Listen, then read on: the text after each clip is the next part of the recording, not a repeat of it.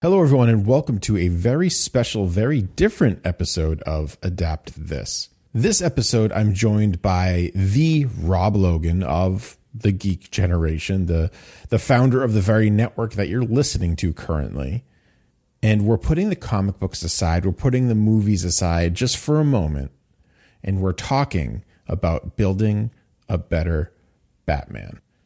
With the recent news of Robert Pattinson playing Batman, we decided to take an in-depth look at the character of Batman and Bruce Wayne, what makes him special, what makes him unique, what our favorite moments, what our favorite story arcs are, and we even cast our own Batman movie. We had so much fun recording this episode and talking about who would play what character in our ideal Batman movies, and now I'm curious. Who would you want to see play Batman or Robin or Nightwing or Batgirl or Joker or Two-Face or any one of the many characters that we mentioned during this episode? Remember, you can always email us directly at adaptthispodcast@gmail.com, and you can tweet at us at adaptthis on Twitter. This type of episode is going to be something that we continue to do. I would say about after every 4 episodes or so, you're going to be treated to another one of these surrounding another character. With all that being said, let's turn on the bat signal, cue in the theme song, and hear about building a better Batman.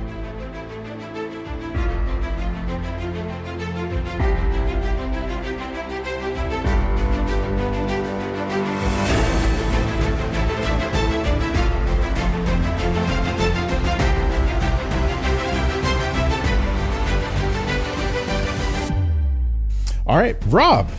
Greg. Hey. How are you? Good. Thank you for joining me on this very special, very different episode of Adapt This. Happy to. I couldn't think of a better person to help people, I think, better understand who Batman is as a character and why when maybe a certain casting choice happens, people get maybe a little more upset than what, some might deem a normal reaction, which is not true, because I think it's a completely normal reaction. So logically, you invited Batman himself. So logically, I got Batman onto the show, because that's just what you do when we're discussing Batman. What we're going to do is we're going to build a better Batman. We've had a lot of iterations of Batman in live action movies. We've had everything from Michael Keaton all the way up to Ben Affleck, and many in between. We're going to dissect the character. We're going to figure out what makes him tick, what makes him unique, what makes Batman different than, say, someone like, the Punisher, or someone like Iron Man, things like that. Then we're going to go ahead and build our own Batman movie for everything from casting to the story, and even things like the suit, what kind of gadgets he'll use, so on and so forth. Cool. So let's just dive right on into it. So let's first off, Rob, who is Batman? So Batman, I feel like I'm talking to the people that know these things already, but it's fine, because there's Batman, and then there's Batman to me and Batman to you, because Batman is a character that inspires adaptation. And there are different versions of different Batmans. There are versions that I'm a fan of, and there are versions that I'm not a fan of. But there are some things that kind of create a through line for that character that always need to be present, or else it's no longer that character anymore. You've now gone outside of those bounds, and you've created an homage to Batman, but it's not quite Batman. Exactly. So Batman, how do you want me to get in the origin? Like narratively, or like? Well, let's go narratively. Like a quick 2 sentence. We're not gonna spend an entire podcast episode on the movies. Have recapped his origin enough that we don't well need to. Enough. So for anyone who might not be super familiar with Batman, Batman is a character that was created out of tragedy, and that is a key part of who that character is. So the death of his parents at a young age shaped this boy to grow up to be a man that swore this would never happen to another kid. And that was his driving motivation and driving mission, to dedicating his life to gathering all the skills that he would need to ensure that that mission would be successful. And then he failed 5 years later. Yeah. With Robin. What is, do you think, the most important, like top 5 important things about Batman that people need to know? Like someone's walking up and they go, I've never heard of Batman before. Yeah. Who is this guy? I've never seen him and Bruce Wayne in the same spot at the same time. I don't understand. You have 5 things to explain what makes Batman Batman. So at the core of his character, Batman is human. That is one thing that shockingly, especially younger people who are not super familiar with the character, don't realize about him. They're like, the thing that I hear from kids a lot is, oh, Batman can fly. Because they just see a guy in a cape and they see him moving through the sky and they assume Batman can fly. Well, Batman can't fly. He doesn't have powers. He uses a grappling hook and there's a whole thing. He has training to do this. And that's so much cooler than somebody who just has powers. He actually learned how to do this. So one of the key defining things of Batman as a character is Batman is human. That's important. Okay, number 1, human.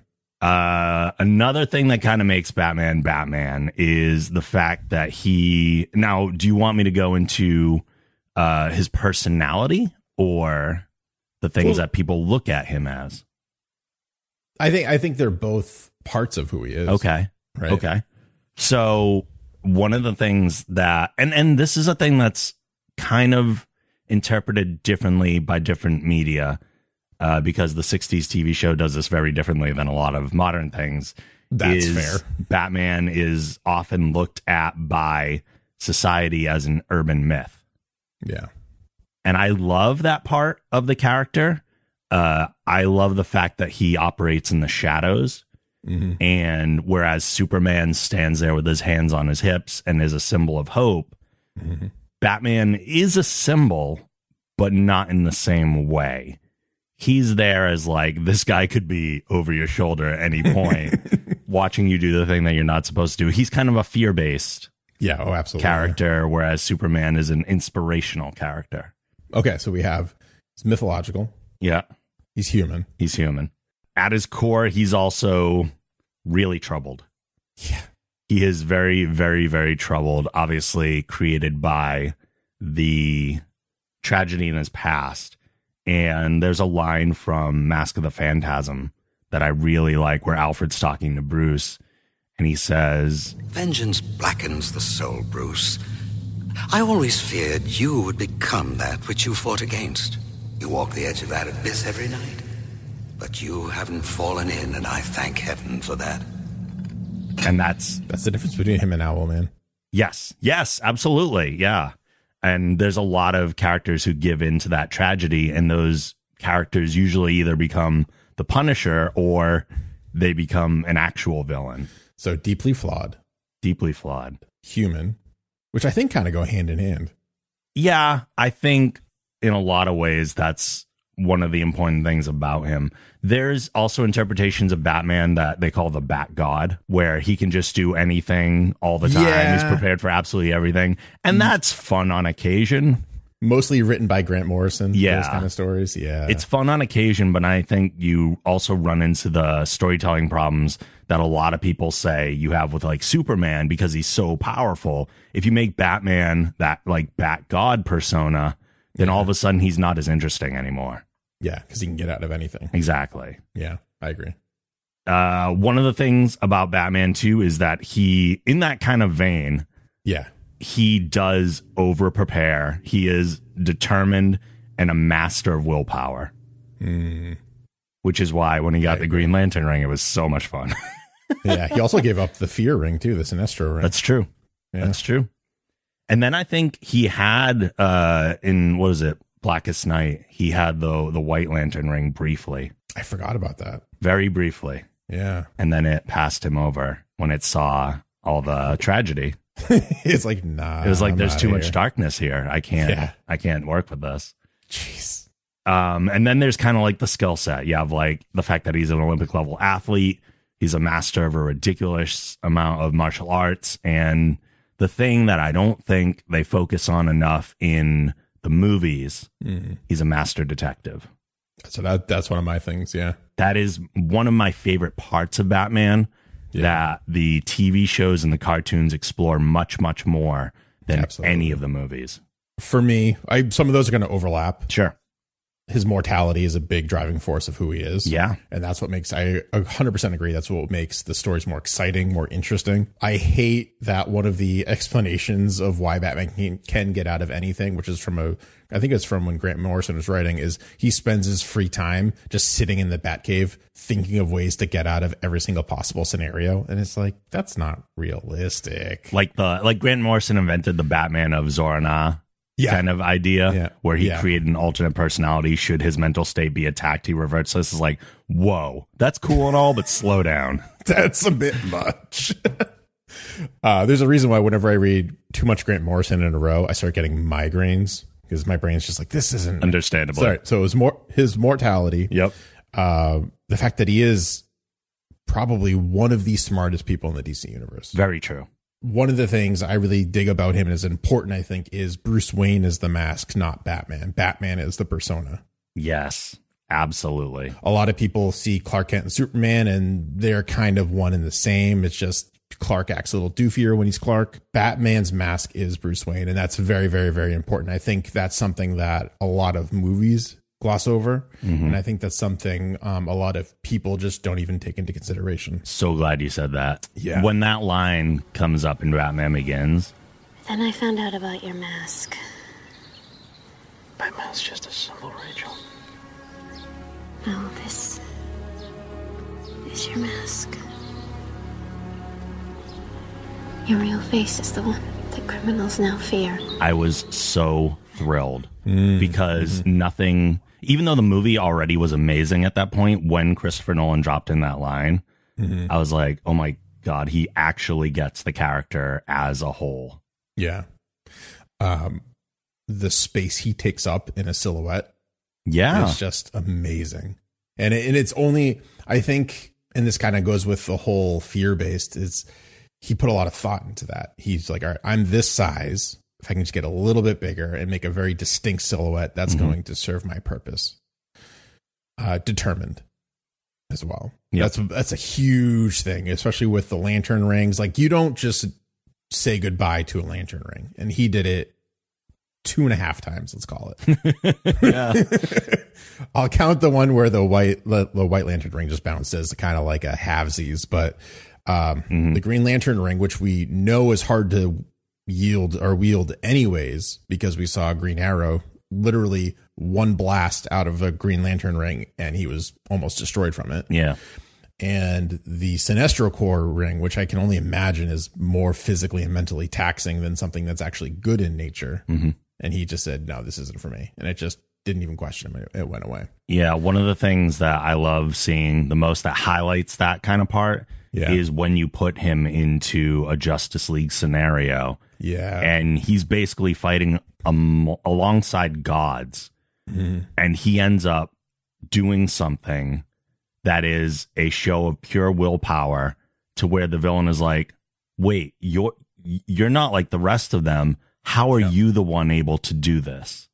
That's the big part too, is, I guess, as another big thing, is he's constantly getting underestimated by everyone outside of Gotham City. Like, I think everyone inside of Gotham City is savvy at this point. They kind of know when he shows up, you run away or you just stop and give up. Unless you're like the Joker or someone crazy. Then you just kind of like taunt. Outside of his rogues gallery, people are just like, well, you're just a man. Why should I be concerned about you? I think this is also Grant Morrison when he was doing Justice League. He had a really cool scene where he took down Lex Luthor, but he took down Luthor Corp. He just did it through like corporate espionage, essentially. And that was like, I'd never thought about using his money in a way like that, which was very interesting. I mean, his money is always a weapon, but it's usually just to actually create weapons. just to buy stuff. Yeah. And I think that's something a lot of people use against him too, is his money. And his money is a part of his character, but it's not like a top 5 part.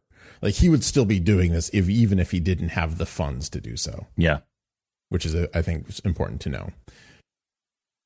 Let's talk about his code of honor for a minute. Sure. And why that's so important. Well, why do you think his number one rule of not killing anyone is so important to the core of Batman? I think it largely stems from the tragedy that he was born out of a murder of people very close to him. I think that he has the foresight to know that if he were to cross that line, not only does he no longer get separated from the people he's trying to stop and the things that he's trying to prevent, but he's also potentially taking someone out of the picture who might have kids waiting at home. Even if he's putting people in jail or if he's crippling people or whatever extremes he goes to, I think in the back of his mind, he still realizes that everyone around him is human and he doesn't know the full story. It's one of the reasons he doesn't just like kill the Joker. Like there's more to the Joker than just this. Like the Joker, by most people's rules, should just be eliminated. That's very true. But Batman does, even though he doesn't express it, I feel like he operates with the thought in the back of his mind of, I can save everybody. And I can't save him if I kill him. What I think is very interesting is a lot of people, and I think you mentioned this on, I don't remember what show I was watching, listening with you on it, but it was one of them with Superman. And Batman has not killed anyone. Batman has killed, or Superman has killed 2 people. And I think that's very interesting that Superman, who's typically regarded as the big blue Boy Scout, is the one that crossed that line. Sure. And Batman, who is, the DC universe considered this terrifying individual, has not done that yet. Yeah, like think about how many times we've seen Batman in a fight with somebody and they get to a point where they yield. Yep. And Batman will kind of drop his guard a little bit if he sees an opportunity to help that person. And I think that was there a little bit at first, but I think it got magnified after it happened to Harvey Dent. And now he saw his best friend go down that route, and he's always trying to save Harvey. That's true. So why does that not extend to every other rogue? Yeah. And Harvey's a very interesting take, too, because Harvey, I've always viewed as being half Bruce Wayne, half Joker. Absolutely. And that's why he's like in no man's land. He buddies around with the Joker for, I would say, more than half of that arc. It's just him and the Joker running around. Well, let me ask you this. I'm just curious at this point. Do you remember when Harvey got fixed, essentially, and became a hero? In the animated series? And well, it was in the comics too. Okay. Do you prefer that? Do you like that kind of thing where it's like Batman's won, like his friend has been saved? Or do you kind of like the continuation of he needs to be saved? I do. I mean, I like Two-Face as a character. Yeah. Fair. So to see him get fixed, it's like, oh, are we losing those stories? Yeah. But at the same time, I want Batman to win the war. Obviously, I wouldn't be invested in the character and these stories if I didn't want him to succeed. Right. I think something that's big that a lot of people, especially with the whole Zack Snyder run and the whole DC EU debacle, a lot of people are upset about why Batman was using guns in that. And I'm sure people listening to this know this already, but why does Batman not use guns? Because the reason he doesn't kill, it all stems back to that original moment. Yeah. A gun is what is the tool of death that took out his parents. And I loved and yes, we've seen guns in all these movies, and some of them use them in ways that are acceptable and some of them use them in ways that are not. Tim Burton's first Batman movie, the only gun you see that he has are the machine guns on the Batmobile. Yeah. He never fires those at a person. I still think that I think that's still a little I don't love it. It's still breaking the rule though. Yeah, I agree. Yeah. But I can write that off more than he's actually shooting guns at people. Fair. That's fair. I mean, we've only ever really seen him, at least in my memory, point a gun at someone once. Yeah. And that was in Batman Beyond. And that's actually the moment I was going to reference too. I love that they wrote that moment because we've said he's such a determined character. He would never let his body be the limit. He would beat himself into the ground fighting crime, dying at the scene. Yeah. But this was the only logical thing, that he was beaten to the point where he picked up a gun and he knew, I'm done. That's it. Yeah. I can't do it. If I need that, then my mission is over, because picking that up means that I'm just as bad as that other person. I love that scene so much too. It's so good. Batman Beyond shockingly did so much right. Well, I mean, I feel like they had a lot of practice too, because Terry is essentially Nightwing. He is, yeah. He is, but like just a little bit more of an edge. Yeah. Well, let's talk about Batman's suit from a purely visual standpoint, because we've seen different shapes, different colors. The ears are there. The ears are super long. They're super small. He's got eyebrows. He doesn't have eyebrows. Everything in between, right? For you, what's the perfect Batman suit? So, like you kind of alluded to earlier, the most important thing about the suit is the silhouette. Yeah. If you can look at a distance, because sometimes the best Batman shots are usually his silhouette and his eyes, and that's it. And that's so important. So having the cowl that has the ears, having the scalloped cape, that's the very base of everything else. When it comes to like finer details, I like the ears at a mid-length. Yeah. For the most part, especially more, movie-wise. Well, so let's talk animation just for a second. Sure. I think they have one of the most diverse ones, because you have, I'll put it on a scale from Batman the Animated Series up to Justice League Unlimited. There's a very clear difference in ear length on there. Is Unlimited too much for you, do you think? Because it was for me.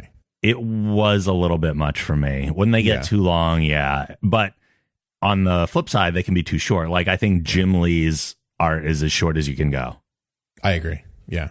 And even that's sometimes a little bit too short for my taste. At that point, you might as well just be Red Robin. Exactly. Shorter than that. Yeah. What about in the live action formats? Like, who has the better cowl?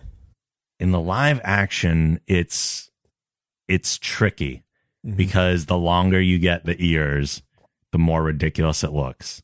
And also, you run in, like, doorways become a problem. Yeah. And it looks odd when you run around and you have, like, the wobble. Yeah. Which you never get in a comic or an animated thing. I forgot about the wobble. Yeah. I think Michael Keaton had that, didn't he? A little bit, yeah. And I think all the movies of that era kind of had a bit of a wobble, especially when they start doing slow motion shots in Batman and Robin. Oh, like the slow-mo running and you see Yeah. the wobble going on with the ears. But I think the Nolan movies had a very good approach to it. And they were solid. They weren't like rubber. So they weren't moving anywhere, which was smart. The only thing that I didn't love about the Nolan cowl was more the neck. I love the fact that he figured out a way to make sense that he would turn his head. Yeah. And that's kind of important. I guess it looks weird when you do the shoulder thing. Yeah, absolutely. That was the big thing with Michael Keaton's Batman that took me out of it, is he was just like turning this way. Yeah. Turning that way. And he Affleck never, had a bit of that too. A little bit, but I prefer, there's a lot of things about Batfleck that I prefer over a lot of the other ones. Same. As well. Like, the visually speaking, his costume was straight out of The Dark Knight Returns. The voice was magnificent. Right. It's just unfortunate that, like, the stories he was in were subpar. Yeah. I thought it was a smart idea to use the vocal changer. Yeah. But if we've learned anything from Kevin Conroy, it's that you don't have to, and you don't have to go the extremes that Bale went to. I think it's smart to have the separation, but it doesn't have to be extreme. Like, you should go overly light when you're doing Bruce Wayne and then have your normal demeanor be Batman. Yeah. I think we're living in a very, like, interesting time for Batman, like, just to exist in live action, because we have this stereotypical view of millennials. And right now, technically speaking, if we do a Batman origin story, Bruce Wayne is a millennial. So you could really get, like, I wouldn't go super crazy like the Chad meme videos that you see, but, like, I would see maybe a much more, not aloof, but, like, someone who's a lot more extravagant. And I think it's a lot more believable now versus 10 years ago, 15 years ago. And that you can play up a lot more, and Batman you can play in the opposite direction. And I think it'd be a lot different. They were different enough where people wouldn't kind of realize they're the same person. Totally. Yeah. But as soon as I heard the vocal effects they did for Batfleck, I was like, oh, because I never considered that. I never considered Batman using technology to disguise his voice, because it's always just been up here or up here or down here. And that's that. What is more important when we're talking about Batman as a character and Bruce Wayne for an actor? To be a better Bruce Wayne or to be a better Batman? Because we've seen kind of the differences, I'll say. Christian Bale, I think, was a fantastic Bruce Wayne, but his Batman was kind of lacking for me, versus Batfleck was in the opposite direction. I think Michael Keaton had a good middle ground, but if you had to only choose one for an actor is only good enough to do one of the two. What's more important? Batman. The voice. And I think it goes back to what you were saying earlier, is that Bruce Wayne is the mask. Yeah. So if you cast a good Batman, that's the majority of the movie. Even when he's not in costume, he's still Batman. That's except for when he's out in public and he's playing Bruce Wayne. But I think that's where, so this is a question. I wrote this down and I was like, it's obviously Batman. But then I really kind of thought about it a lot more, because in order to have a Batman movie, you have to have Bruce Wayne scenes. It's just going to have to happen. So I would say Bruce Wayne, even though he is that is the persona, that is equally as important as the Batman persona, because otherwise you're just going to get Batfleck who's awkwardly hitting on Wonder Woman the whole time. Yeah. And that's kind of like a little wobbly. I think Christian Bale had a really good approach where he's just drunk all the time, essentially. So Bale's a good example of that kind of idea of what I'm thinking, is that when he's doing those like party appearances, those are the only times he's quote unquote Bruce Wayne. Yeah. When we see him, even just with him and Alfred, even if he's not in the costume, he's still Batman. Yep. He just isn't wearing the suit right now. And he talks to Alfred like Batman.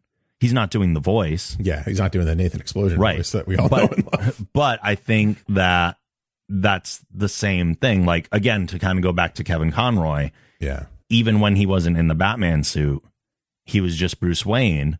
He would talk to Alfred in his Batman voice. But then if he was out and about in public, he had his lighter Bruce Wayne voice. Yeah. And I think that's showing a true understanding of the character. Yeah, I agree. And we're not even talking matches Malone yet. No. It's a whole other area. That's a whole other. Imagine if like Matches Malone was like his secret like third or second personality. Oh man, that'd be amazing. Why is Batman your favorite character of all time? Because I know he's your favorite character of all time. Yeah. Oh really? How'd you know that? Everyone knows this, like in the world. Yeah. No, I absolutely love Batman. He has been. It's ridiculous to say that like he's my hero and he's a role model, but he is. Like one of the things that I love about him so much is the fact that he is human. I know it's exaggerated. I know the difference between fiction and nonfiction. I'm not completely delusional, but he's an ideal to strive for, both physically and intellectually. I love the willpower that he shows, and I've in my life tried to build up a similar will. I don't always succeed because, of course, I'm human as well. Because Grant Morrison's not writing your life. Exactly. But I do get a certain gratification out of like testing my willpower and succeeding and being like, oh, I'm being Batman right now. There's something cool about that. I know, again, Superman is kind of like the inspirational guy, and I'm supposed to watch Superman and be like, I have hope. And yeah, I do. And I watch Superman for that stuff. And I'm a fan of Superman too. Yeah. But I love that Batman has always operated in the shadows, and he doesn't need credit for the things that he does. He just does good and goes and hides. Like, he doesn't have to glorify his deeds to anybody. He doesn't have to get credit. He doesn't have to go on Twitter and go, I stopped 3 muggings tonight. Like, he's just Batman, and he just does the right thing because it's the right thing to do. Yeah. Interesting. Yeah. He doesn't even let people finish their sentences. No. Half the time he's just gone. Gordon? I actually what? Gordon, yeah. I actually like Superman a lot for similar reasons. It's because essentially what you're talking about is modesty. Yes. At that point. Yeah. And I think Superman also has that, but in a different sense, where he lives most of his life as Clark Kent. Mm-hmm. And let's say, like, if Clark Kent's the full-time job, Superman's like the nighttime job. He's like the streaming on Twitch job that he gets maybe like 4 hours a day, and if that. But that's what we see mostly in the movies. And sure, he's getting all this attention over there, but he never tries to have any monetary gain from that. Agreed. Yeah. Well, for Superman, it's the flip side of Batman. Yeah. Superman is Clark Kent. Yep. And the Mask is Superman. I love their dynamics so much. Last bit, favorite Batman arc. Okay. So I have a few different things here. Okay. One of them is what we just were talking about, and that is the Batman Superman books. Yes. So I loved when we got some of that in the animated movies. Yep. We got like the Public Enemies line and stuff like that. Granted, they were a little more action packed. I think they lacked the internal monologue of each character. Oh, absolutely. That made those books so strong. Yeah. Because one of the best things about those books are not only the interactions between Batman and Superman that illustrate not only how different they are, but also how similar they are at the same time, but the internal monologues of each character as to what they thought about the other one and how much like admiration and respect they had for one another. That's the biggest faults with, like, especially me going through and rewatching a lot of these adaptations and reading alongside of them. The biggest fault that I can say right now is they don't do the inner monologues. And for a lot of those books, that's crucial. We haven't done this yet, but when we talk about Batman Year One, we talk about The Dark Knight Returns, anything Frank Miller, like written, the flavor is in that internal monologue, and it's not there. And that's where we talked about it Under the Red Hood, even something like that. That's not like, I mean, that's my favorite Batman story, but that's not like a pinnacle of Batman storytelling. It's just a great story. But even that is that inner monologue that lets you get inside Batman's head and understand him a little bit more as a character. And it's just non-existent. Yeah. I really wish we could see a Batman movie where he's kind of the narrator of the story. It could totally work. And I really, really want to see it, especially if they were to do a detective story. Oh, yeah. Well, then you could really heavily play up the noir aspect. Yes. Oh, that's exactly what I want. So we're getting ahead of ourselves a little bit. But so we have Year One is a story I really love. Yeah. Hush is a story I really love. Oof, so good. But whenever people ask me, like, what's the one that really grabbed you and the one that as a story I think shows you a lot about Batman as a character, I'm constantly going back to The Long Halloween. Oh, okay. I love that book. That's a good one. There's a lot of good stuff going on there. You have the Falcone Maroni feud. You have the Holiday Killer, which is like a new villain that they're doing just for that story. You get an origin of Two-Face in that story. And then you have like a little sprinkling of some of the other rogues throughout it too. And it takes place over a long time, which is the one part that worries me about translating it into a movie, is the fact that it spans like an entire calendar year. I think there's also something to be said about planning ahead. You can make a Batman movie, but that doesn't mean the story has to be completely contained in that one movie. True. And I think that's where DC went wrong, where Marvel went really right. Is sure, like Iron Man is a self-contained movie, and you could jump into Thor. No, not Thor Ragnarok. It's not a good example. You could jump into something like Civil War, and you could understand and follow it. You could even jump into Ant-Man or Ant-Man and Wasp and be able to follow things. But they're spreading it out over time, so that's not the full story. It's just a chapter. Oh my God, give me a Long Halloween trilogy, please. For me, I don't know how well it would translate even to a 3-movie deal, but I think Hush would be really, really Hush would be so good just because not only the story, but the characters you get to play with.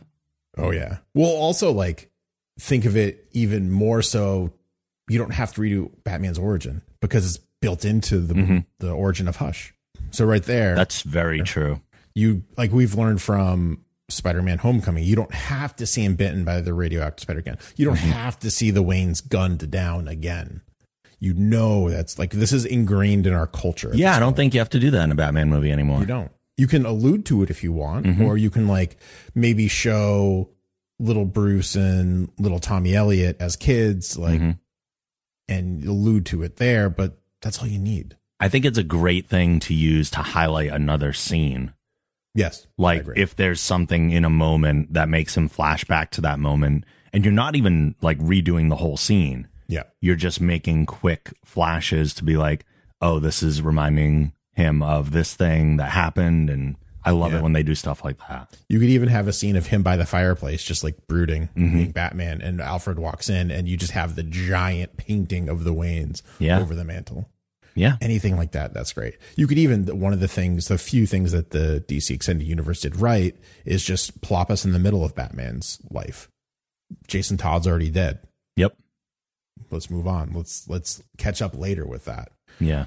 Those things are, and I think Young Justice actually does this really well. It does really actually. well. Yeah. So let's talk about making our own Batman movie. Let's do it. The reason why we're here, now that we've gotten all of the forwards out of the way, the prefaces out of the way, what story arc would you make a movie out of? So even with all that said, yes. Are you going to say an origin? Are you going to say year one? No. We've talked about Bruce so much, but if someone said you can make a Batman movie right now, I would do Batman Beyond. Wow. Okay. It's not what I chose. Yeah. Because I didn't think it was within the scope of the conversation necessarily, because we just defined Bruce for a half hour. And then if I'm like throwing that out the window. You're not, though. Because I would say Batman Beyond is much a continuation of Bruce's journey. It is being a hero as it is Terry's introduction. It is. And I'm not the first one to say this, but if you gave me a Batman Beyond movie where you brought back Michael Keaton as Bruce Wayne for older Bruce for this. Oh, man. You could even have Kevin Conroy, though, play live action Bruce Wayne. Oh, my God. You could. Well, so let me give you the real Sophie's choice of the night. Now that we're here, you have to choose. It's your movie. You can have Michael Keaton, and you can get all of that history. You could even play with the Tim Burton stuff if you wanted to, or you could have Kevin Conroy. I think for a live action cinematic movie, you have to bring Keaton in. Yeah, I agree. It's tough. It's very tough because I love Kevin. Literally everyone does. Yeah. And that, I think I said that with a little bit of a turn in my voice, but like, it's true. And I've met the man 4 times. I know you have.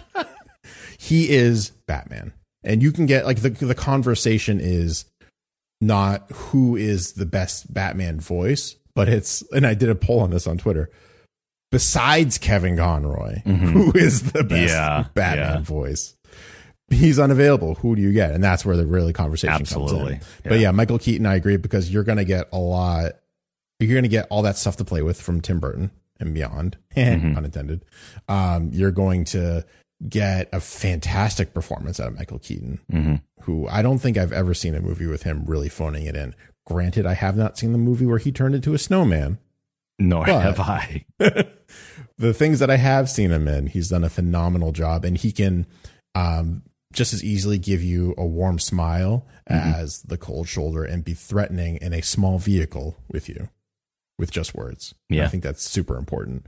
He also does have some comedic timing, so if he needs it, he can. And an older Bruce is funnier than a younger Bruce. He absolutely is. And I can also see him petting a dog really well too. Yeah. Can't forget about Ace. And then I'd get like a Logan Lerman or a Dylan O'Brien to play Terry, but that's not the movie I chose. That's not the movie you chose. So I didn't do all the other work for that movie. That's fine. That's just the other thing that I think about every minute of every day. I mean, I think a lot of people do. Yeah.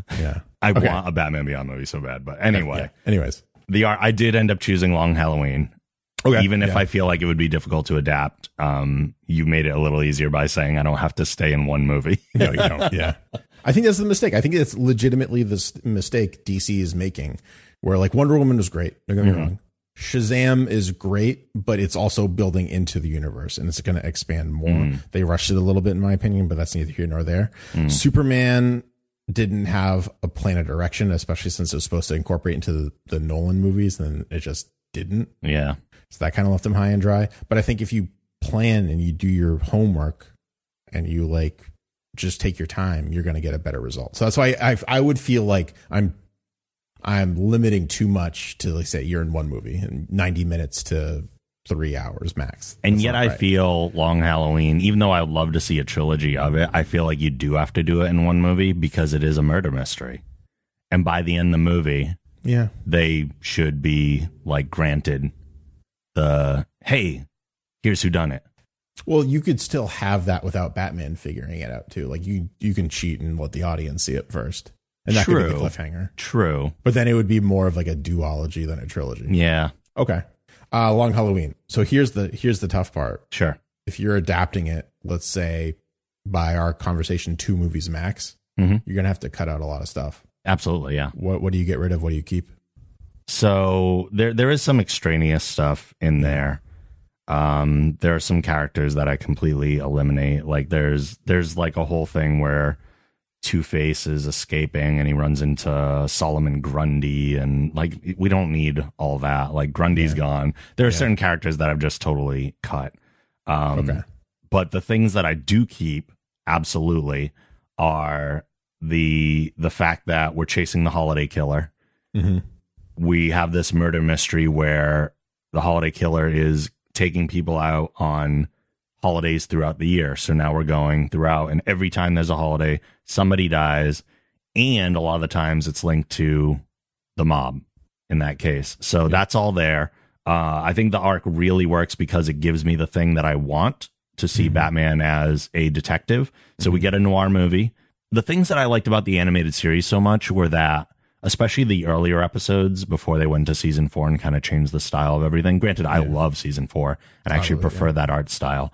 The things I liked about the earlier episodes were half the time the enemy, the villain, was just the mob. And the supervillains were like flavor. They were like extra sprinkling. I think as a kid, that's what you want to see. But as an adult, it's not as important.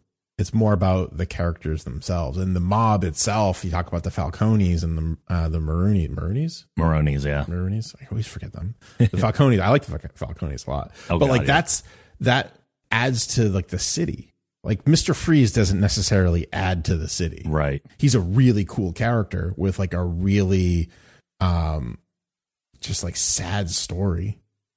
But he's like, he doesn't add anything to Gotham. The mob like ran Gotham and to a degree still does. And I think that's Batman's real enemy. Like the Joker, I mean, depending what you read, didn't kill the Waynes. Right.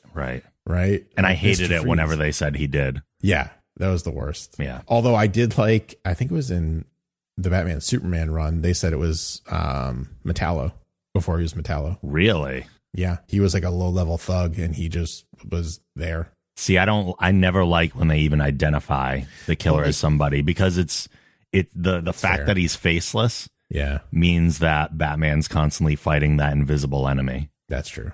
Who do you cast? So let's talk about the main characters first that are in here, and let's talk about who you cast as them. I'll go from like lesser characters to bigger ones too. Okay. We'll do the Batman at the end. Yes. Because that's the big one. Yes. So obviously you have to keep the holiday killer. I did not cast this for anyone who has not read this arc because I don't want to ruin it. And honestly, it doesn't matter who you cast. Yeah. Because they're really in it for this movie, and then like you never need them again. That's true. You got Joker. Yep. He's not a huge part of the story, but he's a fun part of the story, and I think it'd be fun to keep him. And again, you don't need to explain who the Joker is. Like, that's another error that I think it doesn't have to focus on this villain and have them be a major part of the story. Like, Joker's an agent of chaos. Have him show up, have him wreak havoc, and have him get thrown in jail. Like, that's all you have to do with him. And like, you like have to have someone with like the laugh, and that's it. Like, you don't need to know that, at least not at this point, that he's one of Batman's big failures. Yeah. Like, it's not necessary. But yeah, like you throw him in there, everyone knows, everyone's happy. Move on. Yeah. Okay. So you got Joker, you got Selena Kyle / Catwoman. She's a big part of the story, so you got to keep her in there. Harvey Dent Two-Face, obviously, because his origin is a big part of this as well. Jim Gordon, of course, and it's prior to Commissioner. I hate that. I do too, but I know, I know. Maybe I it's hate just it like when someone's telling Jim what to do. I think Yeah. is what it is. And then, of course, there's Batman as well. So for Joker, I'm going to throw down David Tennant. I like that. I really like that. He's got the build. Mm-hmm. He's definitely got the creep factor. We saw it in Jessica Jones. Mm-hmm. He definitely has the laugh. Absolutely. I don't know how many people have considered him before, but because I cross-checked a lot of these to just be like, I wonder what other people say about some of these castings. And I haven't bumped into Tennant, and I think he's perfect. Perfect. Yeah, absolutely. I just finished listening to this last episode of his podcast. Yeah. Yeah, it's so good. But anyways, yeah, absolutely. 100%. I'm not even going to fight that. All right. I'm typing this down as we go, and I might fight you on Contacting his something. But like David Tennant, you can't. Like, he's going to bring his own flavor to the role. Yeah. Absolutely. Like, there's a lot of other great casting choices with the Joker. Oh, sure. But he's like, just the one I want to see. I would be afraid that maybe other actors might try to like step on Heath Ledger's toes a little too much, or like ride on his coattails a little too much. And I just would rather move on. Like, that was a fantastic character. Yeah. It wasn't quite the Joker, but it was still great. Just move on. David Tennant. Wow. Perfect. Well, who would be your runner up then? Because that's I really like the casting of Joaquin. I just don't love the fact that he's in that movie. Yeah. Like, I want to see him integrated into the larger universe instead of in a one-off, what appears to be a one-off. Okay. But I really like that casting. Yeah. I think he would never, ever, ever, ever, ever do it. But I actually think Tom Cruise would be a really good Joker. Really? He has the smile. That's true. Like, think of the meme when he's on Oprah and he's crazy and out of his mind and jumping on couches. Like, just literally paint him pale white and give him green hair. I would love to see it. It'd be very interesting. I think he could play. He wouldn't do it because he's too obsessed with being the hero. Yeah. Like, he would. I don't think I've ever seen him be a villain that I can think of. I don't think so. He's always been the hero. I would love to see his take, though. I'm far too curious. Yeah, absolutely. Okay, so David Tennant, Joker, nailed. I've contacted his agents. He's agreed. All right, great. All right, Selena Kyle, Catwoman. Yeah. Ooh, this one's tough for me. Natalie Dormer. Really? See, I would go with Adrienne Palicki. Oh, I can totally see that too. Yeah. And that's not just because I'm watching Orville. No, I can 100% see that. Yeah, because she's got the physicality. Yep. For sure. She's got the look. Yep. And I like casting Catwoman that's slightly exotic looking. Yes. She has to be. To me, you have to have the cat eyes. Yes. Yeah. That's crucial. Yeah. Like, you can't have like Natalie Portman doing it. Like, that doesn't fit for me.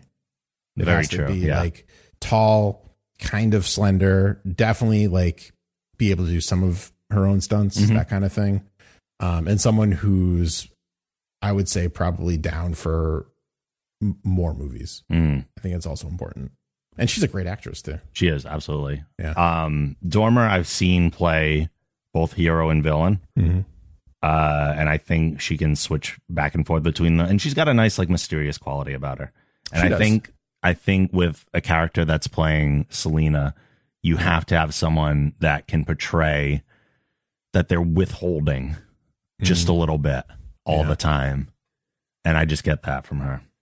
We're going to put them both for that. Maybe you can convince me otherwise. Okay. But I really like mine. You can cast your movies separate. You don't have to have the same ones as me. That's fine. That's fair. Well, here's the thing, too, is you can cast based on story arc. Yep. Because the person I might cast for Catwoman works for the version of Catwoman that's in Long Halloween. But if you give me another story, it might not be the same person. But I think that's like, I don't know. I think I'm thinking too much like universe, because that's like, I love extended universes, and whatever Batman movie I end up making is going to take place in a larger universe. Because I think that is, as a fan of the comics, that's one of the reasons why I like the comics so much is because it's all like interwoven, and it's also like a trip down memory lane. When I reread Under the Hood for the first time in maybe 5 or 6 years, I forgot about a lot of that connectivity, and it's like jogs your memory. It's like, oh yeah, this character isn't even in the New 52 anymore. Like I forgot about her. Like, oh yeah, this is what like led to the Red Hood coming back. Remember Superboy Prime, like, and although he's not a great character, it still like brings you back versus the standalone stuff, which is just like, okay, yeah, I remember when I first read this, but it doesn't like extend. It doesn't. Yeah, I know what you mean. And granted, I'm saying that, but and yet I was still thinking larger scale. Yeah, for all these characters anyway. But sweet. Harvey Dent Two-Face, I think, kind of in line with what you said earlier. He's kind of part Bruce and part Joker. I cast somebody who people want to see as Batman. Okay, John Hamm. Ooh. I really like that. He's a little older than this story would take place. Yeah. But there's no rule saying that Bruce and Harvey have to be like super close in age. I think that if you make him too old, though, you start messing with the dynamic a little more, where now he's the new father figure. Agreed. Which can be dicey. It can be, for sure. But like, I don't hate that idea, but I think it definitely changed. I can see some people getting upset about that. Plus, I don't feel like Ham looks his age either. No, he absolutely does not. Yeah, no. So I don't know if it'd even be that much of a jump from the person that I did cast as Batman. And like, he's got like, if you just put like, you cut Don Draper in half or burn his half of his side, and you get Two-Face essentially. Basically. Jim Gordon. Yep. Bryan Cranston. He did do the voice of. He sure did in year one. Year one, yeah. I was like, why does that? Yep. It's one of the reasons, but not the only reason. Because I cast. I know it's crazy these days, but I also cast for the visual. Yeah. I cast people who I think would look like the part because that's the comic I read. So that's what I want to see. So I think throw a mustache on him and you got yourself a good Jim Gordon right there. So that leaves us with the big one. Well, you're not going to cast Alfred? I wasn't going to. Why not? I don't know. I just didn't really think about it. I think Alfred is we obviously know he's a big part of of Batman and Bruce as a character. Yeah. I have yet to be happy with a live action Alfred. Really? There's some parts that I like, but I'm like, that's just not Alfred. See, the only one I didn't like so far was Batman v Superman. Jeremy Irons. I didn't love that. He was a little too I don't know, villain-esque, I think, for me. But for me, Alfred is snarky, but not Michael Caine snarky. He's prim and proper, and he's very dry-witted. Yeah. Whereas every Alfred thus far has been very obvious with their jokes. Okay, in that case, give me a Colin Firth. Ooh. That's an off the top of the head casting right there. That's really good casting. That's perfect. You want snark. There you go.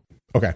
Now the big one. So, all right. Obviously, this isn't a fun casting. Yeah. But give me somebody I don't know yet. I'll give you names. Give you names. I have names, but my preference would be pull up somebody I've never heard of because I want to see Batman. I don't want to be distracted by a name. But if you got to cast somebody, I think that's a mistake that Hollywood makes a lot too. We're going to a Batman movie. You don't have to give me a name in a Batman movie, especially these days. Yeah. It's superhero central right now. There is something to be said about casting someone who's relatively unknown to completely unknown. Yeah. Yeah. But I think you have to have the right director if you're doing that. Oh, totally. As well. Because we've kind of seen what happened with Zack Snyder and Man of Steel. Mm-hmm. Henry Cavill was a much better Superman in Mission Impossible Fallout than he was in Man of Steel. Totally. I completely put that on the director. Yeah. And also Henry Cavill being not quite as well known. I think he was in one major show at that point that I've give me someone who's good. They don't have to have a ton of movie experience, but there are a lot of good actors out there who nobody knows. That's fair. Cool. But if you want a name, I can give you a name. Give me a name. Okay. So I do have some runner-ups too, because I thought that was good as well. Yes. But, this was so hard. It's so hard. I tossed around a lot of things. So one of the things that I eliminated people for right away is they were too bright. Like one of my runner-ups looks the part really well, but I've never seen him get super dark. And that runner-up is Matt Bomer. Okay. I think he would be a better Clark than he would a Bruce. I think I 100% agree with that. Yeah, absolutely. I think he'd be a great Clark, actually. He has been getting dark in Doom Patrol, but not like okay. Batman I haven't seen darkness. that yet. So. Oh, please watch that immediately. It's so good. It's off the walls crazy. It's up my alley 100%. But he's very tortured. Like his character is from the 50s, I think, or 60s, and he's closeted. And he sneaks around. Like he has a family. He's got a wife and kids, the whole thing. Oh, wow. He's an accomplished pilot, but he has to sneak around and live this double life. And it just, now that we're in present time, it just, to this day, tears him apart. Wow. So that, like, he got pretty dark on there, but it also has goofy moments. But physically, I agree. He absolutely looks the part of Bruce Wayne. Yeah. So he was a runner-up. Yeah. Another runner-up who I eliminated, I think, a little more because of his age than anything, is Wes Bentley. Okay. He has the dark and mysterious look. Oh, yeah. Yeah. He definitely has an edge to him. You could actually put him in and then have John Hamm as Two-Face, and it kind of evens out a little bit. Yeah. Yeah. I mean, the Long Halloween is generally framed in a younger Bruce, but it doesn't have to be. It doesn't change anything in the story if you... Right. And we could even make Jim a commissioner at this point, too. Everyone wins. Yep, everyone wins. So Wes Bentley was another runner-up, and I'd still love to see that. Yeah. But I ultimately landed on someone who I think has the ability to go both ways with it, looks the part, and I think is just an incredible actor. Ben Barnes. Oh, yeah. Who played, for people who don't know that name, played the Jigsaw, played Jigsaw in the Punisher series. Yeah. He was really good. He's a little too pretty at the end of it, but still. Yeah. He wasn't as messed up as he should have been. Yeah. But man, does he have that darkness inside of him that I think he could do, because we saw him earlier in the series kind of playing the role of like a socialite, kind of like pretty boy, like he was playing Bruce Wayne, not obviously Bruce Wayne, right. But I think he's already shown that dichotomy a little bit. So I would love to just transplant him over and make that a hero dichotomy. My movie is it's a little more, I guess. It's kind of been done, but I would like it to be done properly. I'm talking about No Man's Land. Because Nolan touched upon it, but he did it in like half of movie. He did it in his most disappointing movie, yes. So I would like to see it done better as well. For me, I'm not going to talk about every character that's in there. There's a lot. Like, there's too many, and I would like to go to bed at some point today. Now, can I ask you this? Yeah. Do you see No Man's Land as a standalone, or do you see it at like the tail end of a bunch of other movies? Because I feel like you can't do that right away. You're right. I mean, I wouldn't start with it.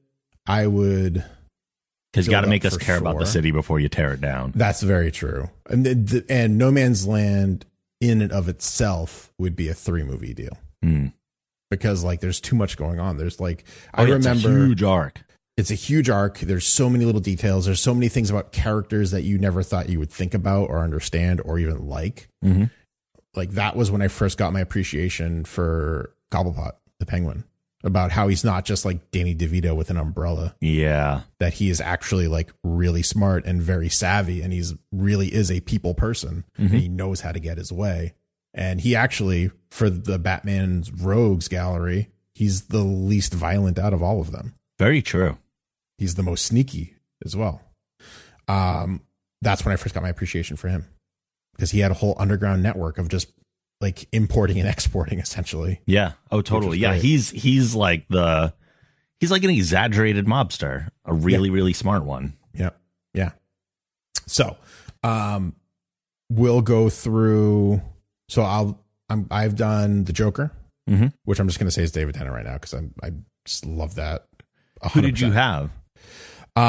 Originally, I had who I had mentioned before. Where are my notes? I can't remember, but yeah, it was there. But no, that's erased from my memory. Okay. It's David Tennant now. That's not a thing. David Tennant's on for all these pictures.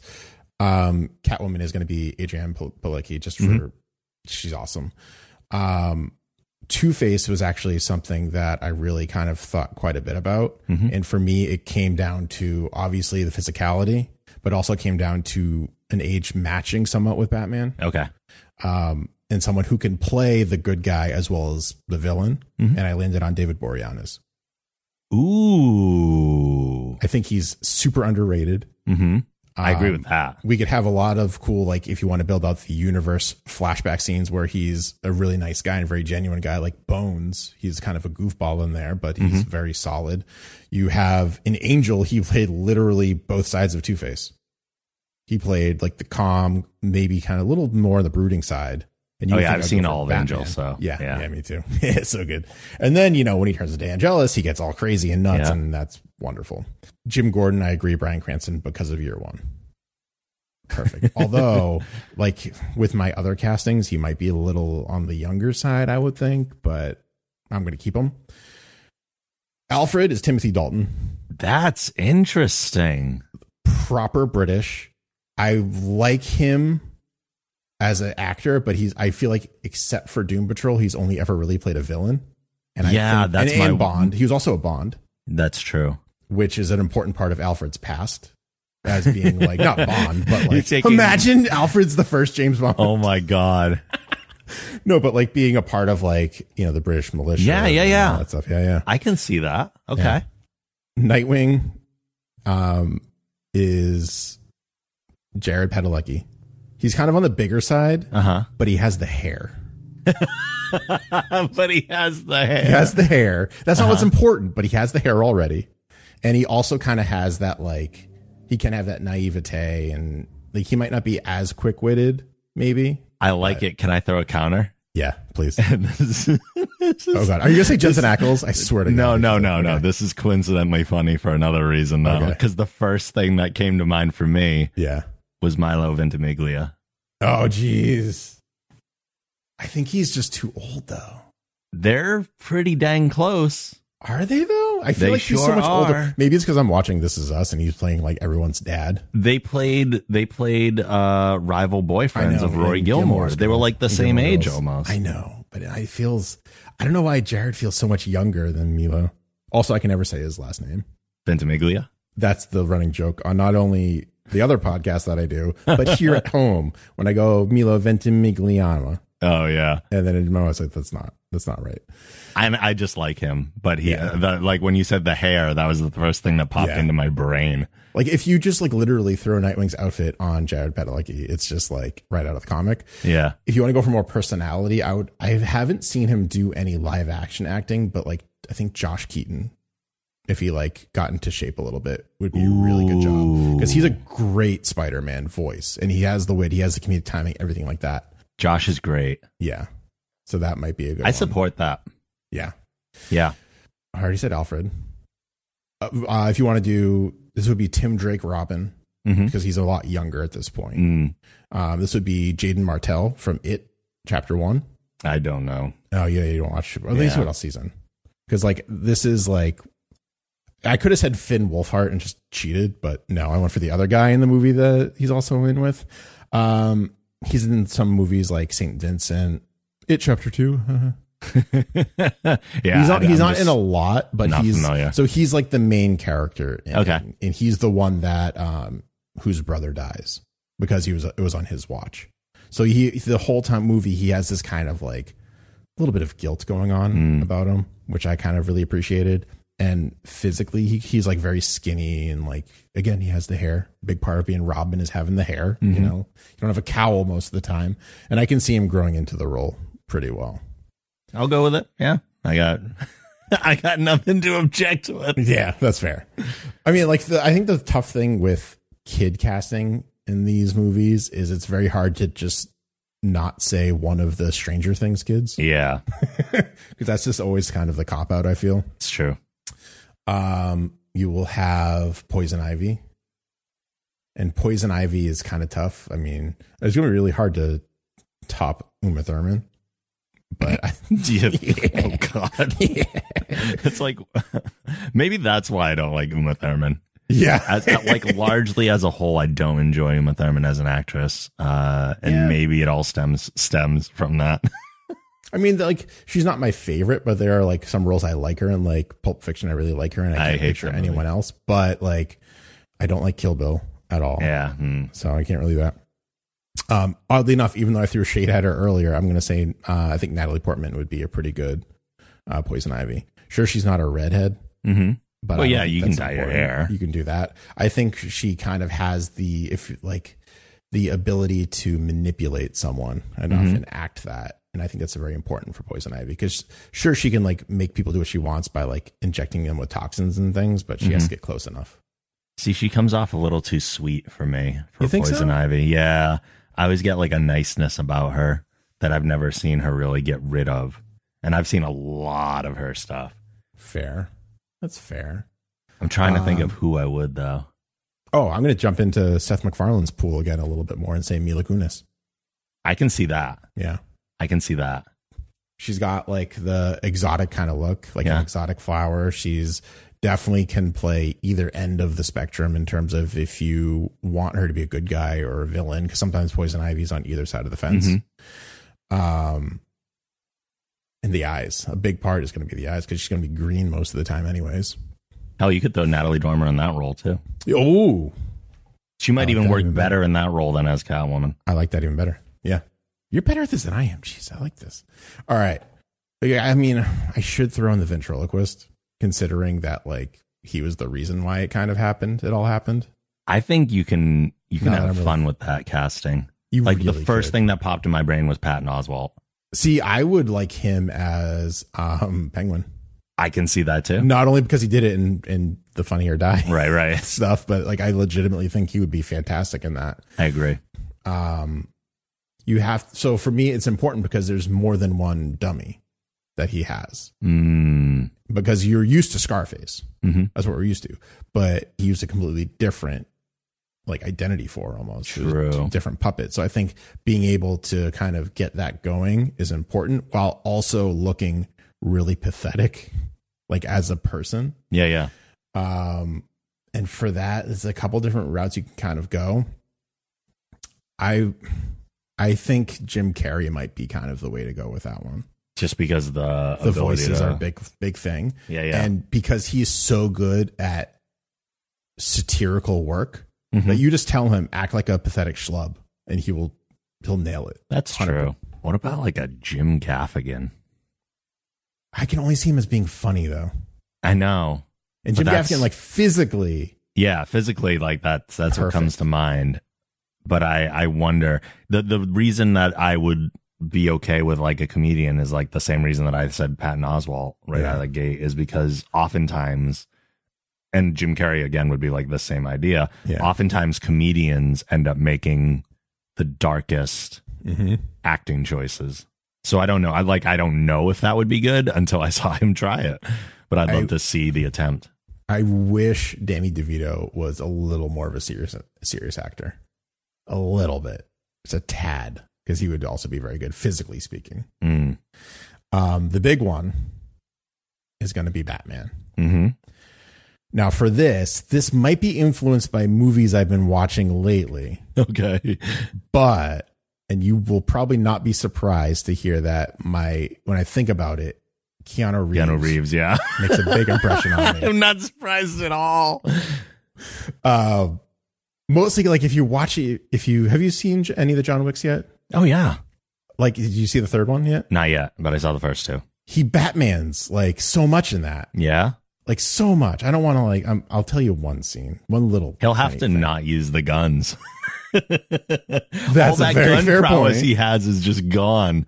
Well, in the second one, he has to stop killing people too, but he did kill 3 people with a pencil.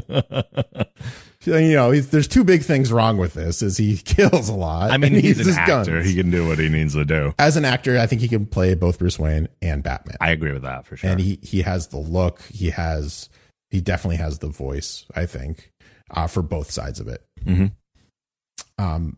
My runner-up, if Keanu Reeves is just busy making John Wick 4, is actually someone that was considered, or actually was casted at one point, but this movie was never made. Army Hammer. Army Hammer.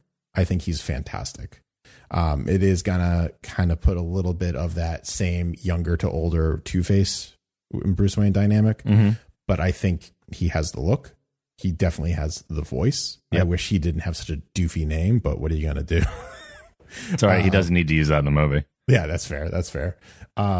I watched The Lone Ranger like years ago just because it was on. And I was like, whatever. And he was actually very entertaining and very good in that.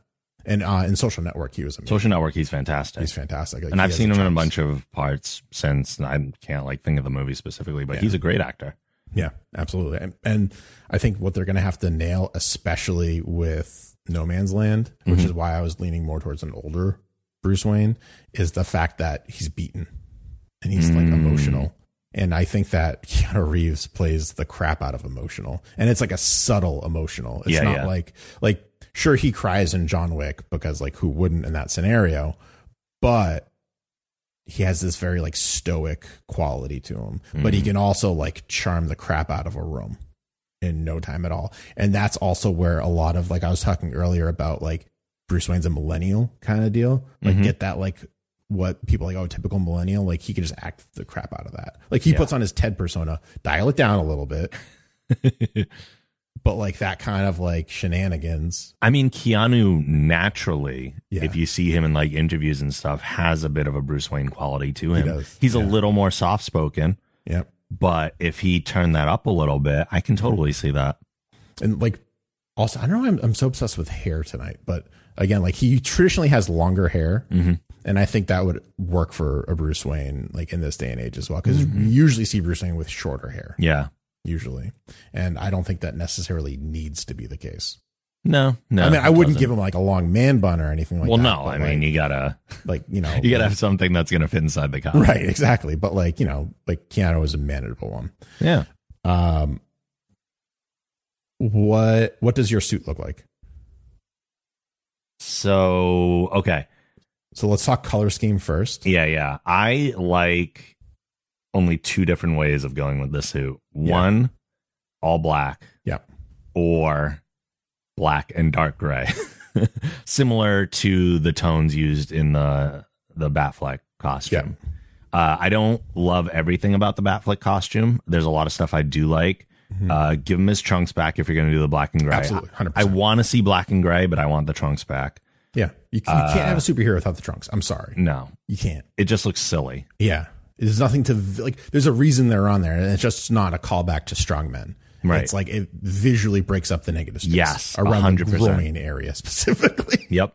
But Yep. Yep. Give me an emblem that's not as large as that. So I really like the Batfleck suit. The adjustments that I would make are like throw the trunks on it. Yep. Give me like the logo, the oval list like Hush logo.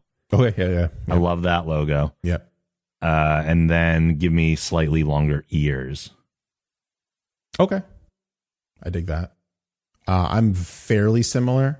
For me, it's going to be the black and gray. It is going to be like if it had to be blue, I'd be okay with it too. Like the Hush costume, the Hush blue doesn't bother me. I think it would in live action. It would bother me in me live action, but like in general, it doesn't. Yeah. Like the older, like Death in the Family blue absolutely bothers me. Like I can't look at that and consider that's like a serious. Too bright. The smaller logo for sure. The circle I go back and forth on because of a line. I think it was in No Man's Land. I don't remember where it was. I don't want to say The fact that it attracts. It attracts. That's where they shoot. That's where he's Yep, armored, and I like that aspect of it. It shows I do more too. thought to it. But like visually speaking, it's like it's a target. I know it's the point, but it's also it looks weird. That's also a retconned point. Like, yeah, that's fair. That's very fair. I would do the same size ears. I'm fine with that. I would do lenses for eyes. totally.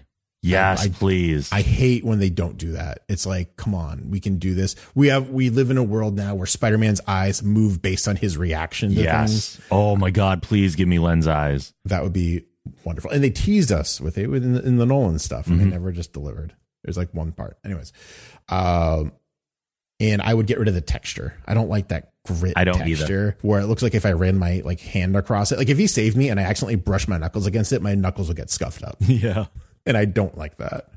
I'm always torn between I like the practicality of Nolan's suit and the fact that he's armored and stuff, but I don't like it from the sense of I'd rather have Batman wear as light stuff as possible so that he can continue to be the martial artist and have skill be the advantage over armor. Well, the big thing with armor too is, for me, ideology speaking, from just like that standpoint, it goes against what he's trying to do. He's trying to be a myth. He's trying to be something more than a man. Right. If someone rolls up to you armored and you shoot him and he doesn't go down, that ruins the illusion of, oh, this is a monster.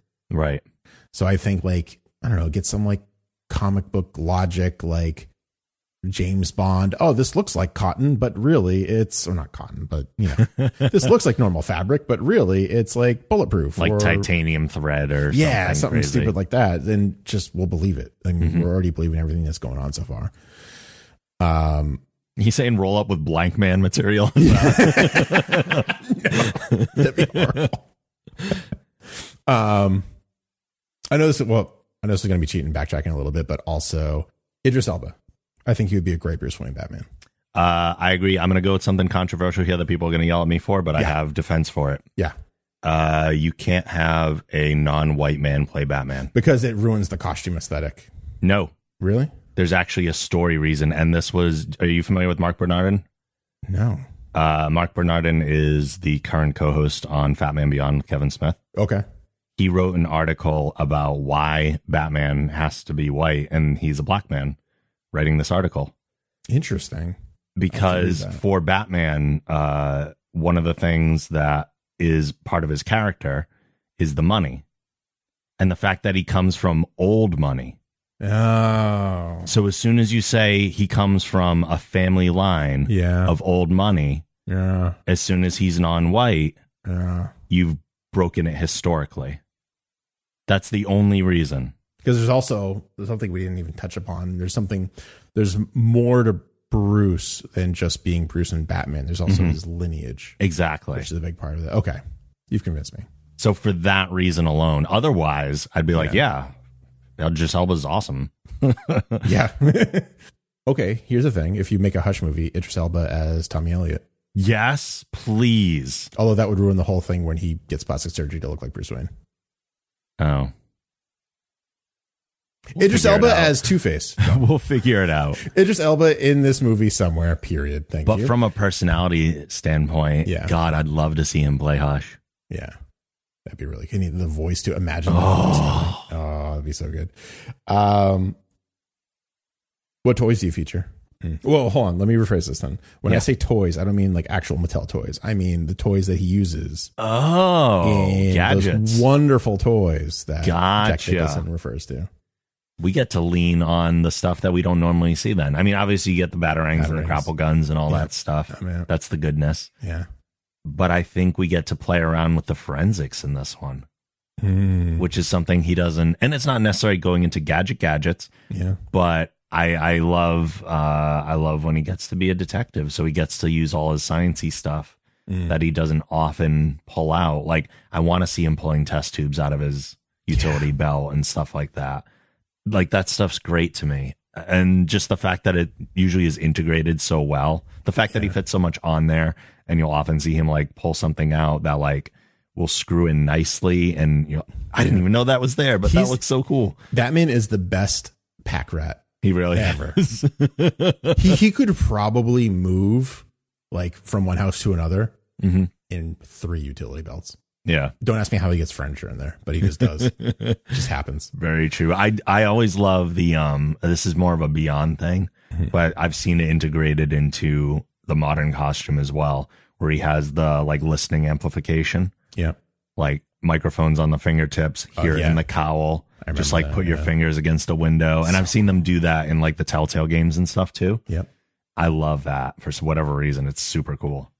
It's what everyone wants out of Batman's toys. Like if you think about comic books and it being an extension of kind of what you want to be and like what you aspire to be and things you want, I think being able to hear through windows and surfaces by just touching them is a big part of it. Yeah.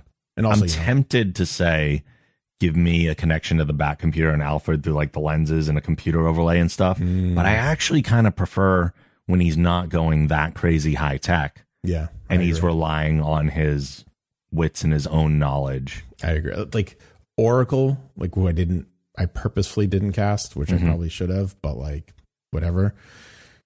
It always breaks her for me when Batman is talking to her just like on a crime scene. Because it's just like, you can do this yourself. You don't really need, like, sure, it might take you a little more time, but you don't need Barbara Gordon telling you exactly like the footage from the traffic cams. Like, you're going to get that later. Don't worry about it. And I'd rather get a narration of his inner monologue as to what he's thinking instead of having him actually say something out loud to somebody. Like, if he's on a crime scene, like, give me all of his thoughts in voiceover. Yes. 100%. Please. 100% yes. For Barbara Gordon, if anyone is wondering who I would cast, because I know people on the edge of their seats right now about this, Elizabeth Olsen. Last thing we talked about a little bit more, standalone movie, larger universe. And how would you like take advantage of the larger universe if that's what you choose? See, I think, God, it's hard. So here's the thing. I don't think you should ever make a movie with the intent of a larger universe unless it's already there. I think you just make the movie. Okay. And if the movie is strong enough, use that as a foundation for the next story and then start introducing other universe elements. But don't ignore a larger universe either. Like in this movie, in a Long Halloween one, I had mentioned use the Joker, but don't center it around the Joker. Like have him come in, causes chaos, and then get thrown in jail. Like, oh, we acknowledged that there's a Joker out there. He showed up. And he's there, and there's probably other characters too. Like, we're not ignoring a larger universe, but focus on this movie and just make this one good. For me, it would be part of a larger universe, but I agree that I don't think Batman is the proper vehicle to introduce a larger universe. So, like, I guess there's a very easy way for me to incorporate a large universe into No Man's Land because it's literally the end of No Man's Land. Yeah. Is Lex See, Luthor. I think your movie works better as a part of like more at the tail end of a larger universe. Yeah. I think it should.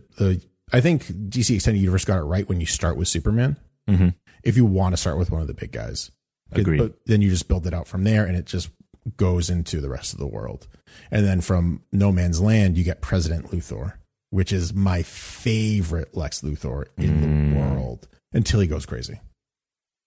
But that's also because Infinite Crisis stuff happened. Yeah. But like him just being like slightly shady, but like look like he putting up all his own money to help rebuild Gotham, which has two different like reasons or three different reasons. Like he can rebuild the city from the ground up.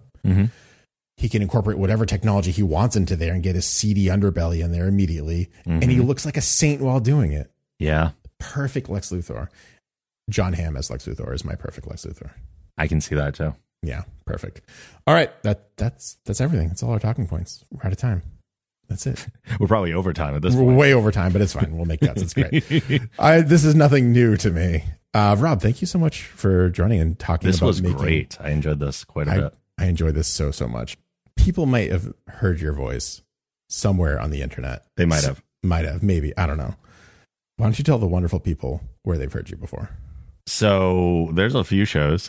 A few. There's about 15. There's about 15. No, there's 3 right now. Yes. There's the Geek Generation podcast, which is the flagship of this network that you're listening to right now. It's wonderful. You can also hear me on the Movie Centric Random Movie Club, which you've also been on. I've been on. It's true. And the one that you probably will never be on because we don't have other people on, which is our newer podcast called Quantum Drive, which is discussing the episodes of the Orville, though we do plan to get on like cast and crew and things like that too. So you say probably never, but life finds a way. Life does find a way. Life does find a way. Rob, thank you so much for hanging out with me, for talking again. Everyone should if you're not already following all of those podcasts and haven't already given them all 5-star reviews, you 110%, Totally. 115%. We'll bump it up an extra 5. Need to do so because they're all wonderful. And you listeners, thank you so much for hanging out with us on this very special, very different episode of Adapt This. And remember, until next time, We'll see you in the funny pages. Yeah, good enough.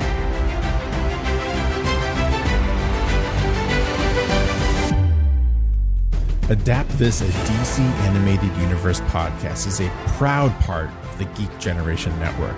Be sure to check out all of the wonderful podcasts at thegeekgeneration.com.